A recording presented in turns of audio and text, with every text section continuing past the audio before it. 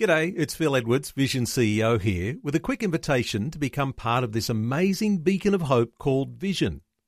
Together we can put our love into action to help people of all kinds build or rebuild their lives on the truth of God.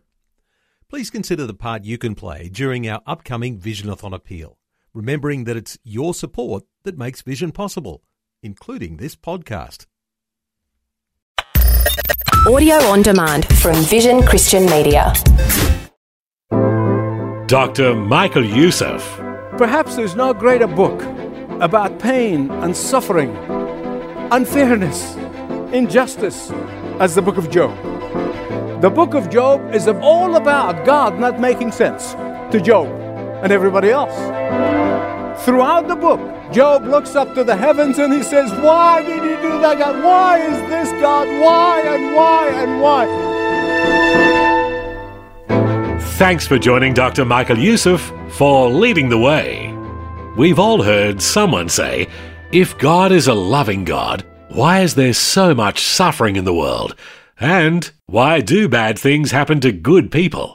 Questions like these are most often excuses people use for distancing themselves from God. And even though many won't listen, God offers answers. And today, Dr. Youssef guides you to those answers in his series, Why Does God Allow Evil? From personal experience and, more importantly, directly from God's Word, Dr. Youssef reveals answers to a few tough questions in life. Join me in listening to Dr. Michael Youssef as he begins his teaching. How can a loving God allow evil to exist? This is the age-old question. What is the answer? It all depends what you mean by answer. All depends on what kind of answer you are willing to accept. It all depends whether you're really looking for an answer or you're making an excuse for not believing. It depends whether you're willing to humble yourself before a mighty God and acknowledge that God is the only one who can give a perfect answer. And He is the one who chose not to give us that perfect answer. Not for now, anyway. Hear me right on this one. If you are looking for an explanation, if you are looking for a perfect answer to the question, where did evil come from? How can God perfectly take evil and let it serve His perfect will? Then I can tell you at the outset, I don't have an answer. As a matter of fact, nobody has an answer to that.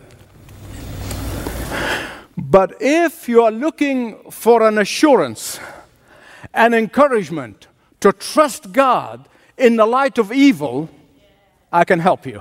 Amen. If you want to be assured that God is all good, all just, all powerful, and all wise, despite of skepticism, then you came to the right place. I can give you some answers. You cannot possibly have lived as long as I have and experienced what I have experienced and seen what I have seen and poured upon the Word of God for as long as I have without having some answers, without learning few things. And that's what I want to share with you. But before I get to this, I need to say to you a couple of important things. First, I never dismiss out of hand the personal pain that sometimes is associated with that question. I never dismiss that. Where is God when I'm hurting? I do not take that lightly, for I have asked that same question myself. And so I treat that with respect. I never dismiss the intensity of the emotions that come from some people who are asking that question. As a matter of fact, when I wrote the book, If God is in Control, Why is My Life Such a Mess? is the story of my life. And the second thing I want to tell you is this. Please try to remove from your mind the notion that God owes you or me an explanation. I know this is very hard. I know. I know we feel that God owes us an explanation. We're very pragmatic and we feel we're entitled. We're entitled to answers. As somebody said, that we think of God as a cosmic butler who must explain himself to us as he dutifully serves every whim of our lives. Yet, that is not the God of the Bible. That is not what the Bible teaches. The Word of God tells us that there are some answers to some questions that God chose not to tell us, not to reveal to us. And that's his prerogative. Otherwise, he'll be just another man. He'll be just a man. And I refuse to worship such a weak God who have to explain himself to me. Furthermore, this is what heaven is all about. You see, we will have an answer to all the questions of life, but only there, when we get to heaven. God will reveal to us everything. For now, we are to trust him even when we don't have all of the answers. We have to trust him that he has the best interest at heart. Even as I did once. I thought that my best interest was conflicting with what he thought my best interest is. My whole life story, I think, can be summarized under the following rubric. When God does not make sense. He made perfect sense to himself. And that's really the element of faith and trust is all about. I trust him. And I am so thankful that at least for some things, I can look back at my life and I say, oh, he did not make sense, but now I understand a little bit of why he did this.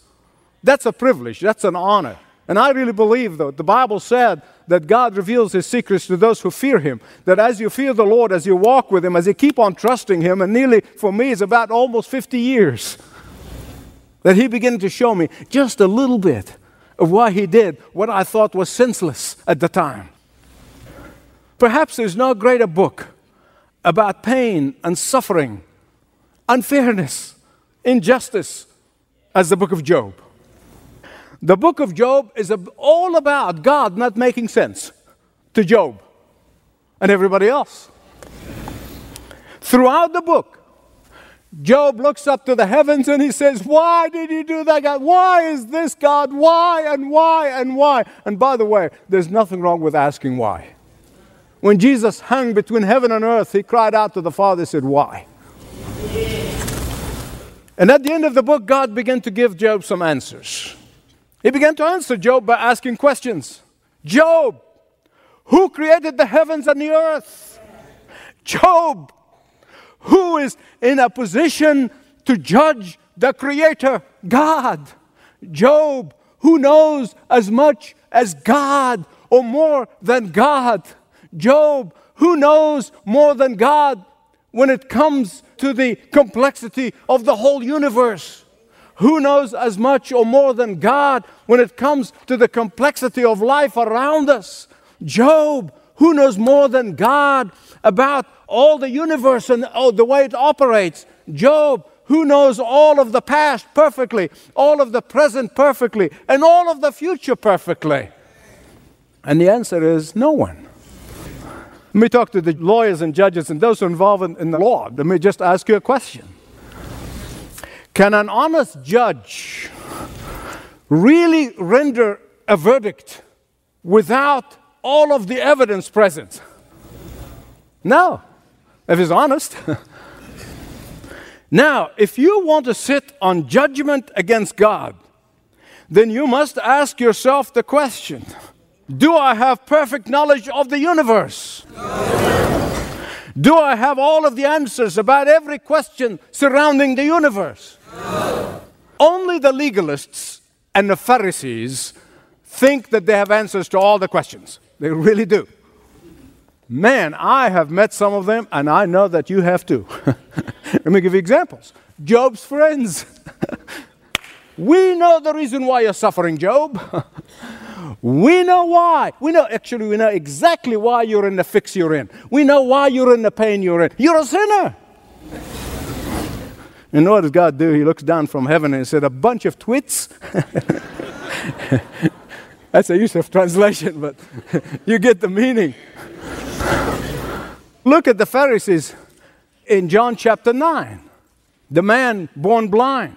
They taught that either he or his parents have sinned. He was born blind. He didn't get a chance to sin. He didn't just do anything. You see, they got the answers. They have all of the answers to all of the questions. Doesn't matter to them. Don't confuse them with the facts. They got the answers. In looking for an answer, be very, very careful. Be very, very cautious, lest you jump into conclusions that are erroneous and inaccurate. You see, for many of the answers, God gave us what we need to know. He revealed to us what we need in order to believe in Him and trust in Him and surrender to Him. But there are many of the answers can only be discovered in heaven. And why do we look forward to heaven if we got all the answers here? And you don't need me to tell you, we are as far from heaven as they possibly can. It's getting worse. But listen, before you put God in the dock and accuse Him of unfairness, and accuse Him of injustice, and accuse Him of not doing the right thing, look at what He Himself did. The perfect, holy, righteous, sinless God took the punishment of sinful, wicked people on Himself. Think about this. Is that fair? Is that fair for a sinless, someone who never sinned?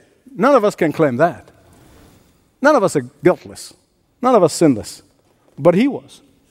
The Son of God, sinless, perfect in every way. Is it fair for Him to take the punishment that belongs to us? No. It's not fair at all. In fact, the Bible and the Christian faith is the only faith in the whole universe that addresses the whole question of evil. It addresses how the evil entered into the world through the Garden of Eden. It addresses and it tells us about how that sin left its ugly marks not only on our psyche but also on the nature and the creation as a whole. It tells us how God dealt with that sin and the consequences of that sin once and for all. It tells us how a loving God provided the only remedy for evil. Not long ago, I read a story about a missionary doctor who was practicing in a hospital in Haiti. And the doctor was puzzled when this man brought his daughter for treatment, and he was particularly puzzled about her name. Something like, and I might not pronouncing it right, Aziz Dintis, which roughly translated, enough teeth.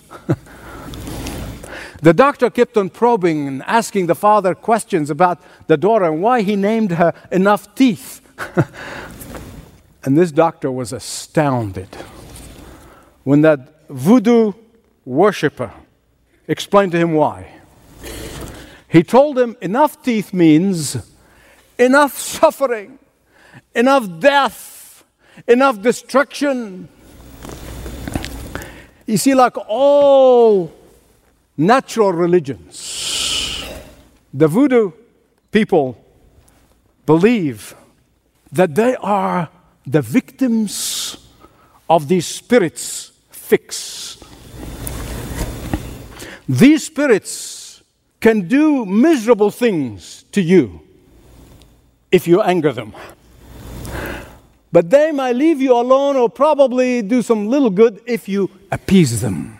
Keep offering things to them. I want you to hear me right. This is important. Your view of God will affect your view of life. Yes, it will. Back to the story. This father had 8 children. 7 of them already died. And number 8 is the only one left. So the mediums and the shamanists and the witch doctors told him that in order to appease these spirits, call her enough teeth to appease these spirits. Now, beloved, history provides us with a long list of gods. They all have one thing in common. They are demonic forces. That's what they are. All these gods were source of all sorts of evil. Romans and Greeks, they're just as bad as the voodoo. Their gods are like all men, with all sorts of misery, from Zeus to the rest of them. If they wake up on the wrong side of the bed, boy, you're in for it. They're going to create havoc in your life. If they have a bad hair day, watch out for these gods. Not only individuals, but nations. All of these gods, so-called gods, they are demonic forces. These are the demons that were rejected out of heaven.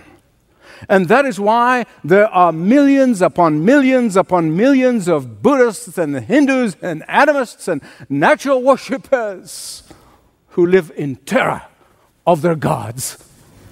And that is why, my beloved friends, we as a church are taking the gospel to the ends of the earth. 195 countries, 4,000 times a week, so that millions of people can be set free from the fear of these demonic forces. Amen. Oh, but the Hebrew God, listen to me.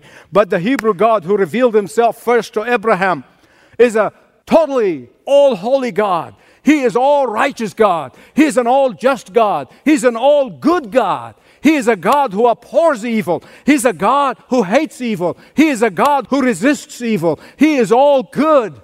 And in the New Testament, when God fully revealed himself in the person of Jesus Christ, his Son, we see what God is like. He knew that we are condemned by our very life because we are lawbreakers. So what does he do? He does not add to our misery. He does not demand from us what we can never do.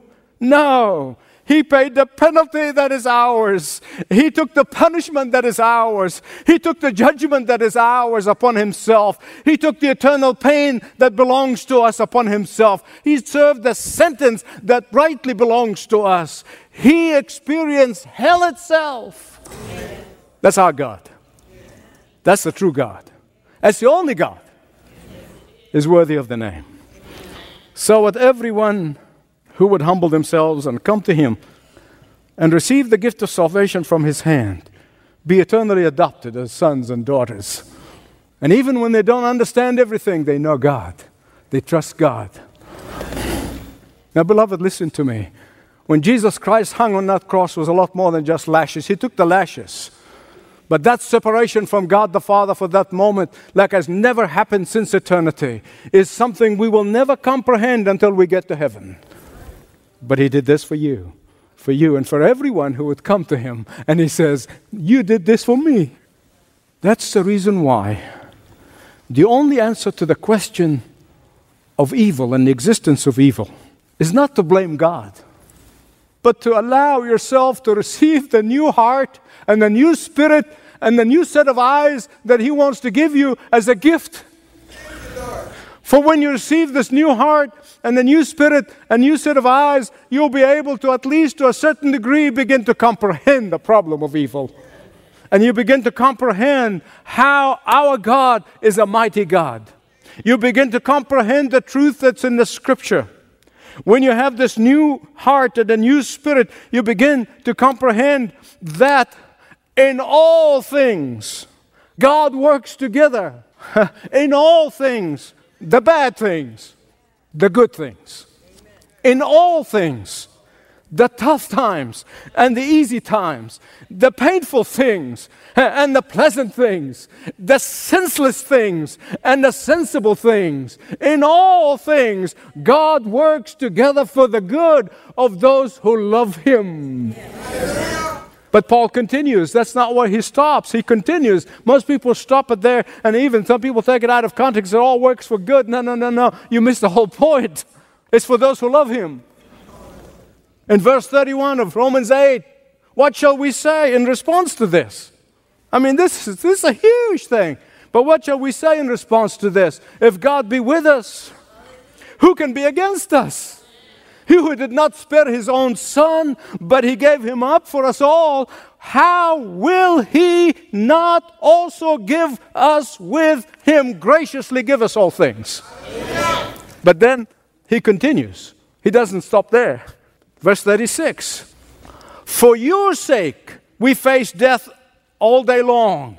We are considered as sheep to the slaughter. That was the testimony of the Apostle Paul. That was the suffering that he was going through. But that he says, no. But in all these things, we are more than conquerors through Him who loved us.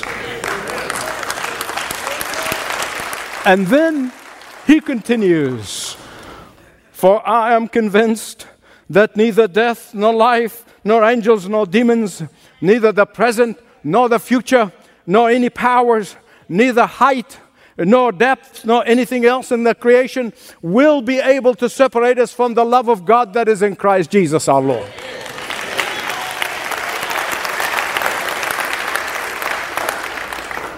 If that question is really keeping you from coming to a loving God, if that question is keeping you from coming to Christ, then I'm imploring you to humble yourself before Him and look up to heaven and say, you are the judge and I'm not.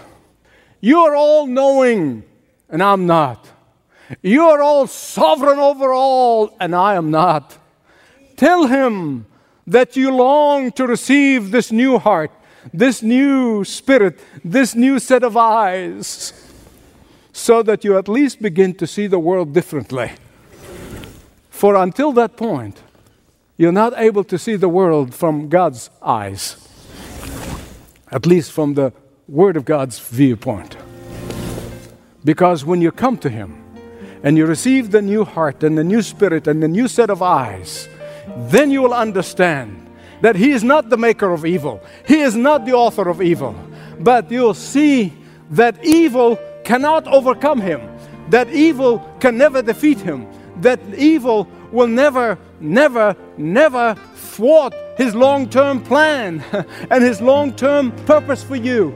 That you will understand that one day He's going to throw that evil one, who is the author of evil, into the lake of fire. And that for all those who loved Him, all those who trusted Him when they did not understand, will rejoice forever and ever with Him in heaven. Amen.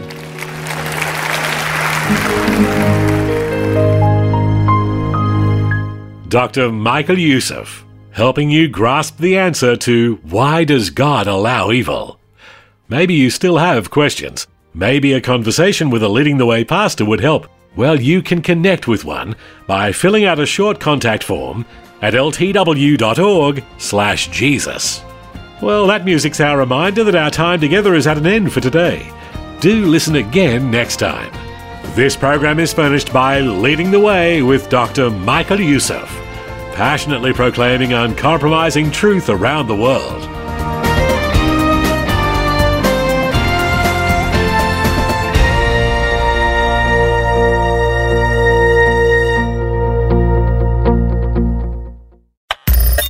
Thanks for taking time to listen to this audio on demand from Vision Christian Media.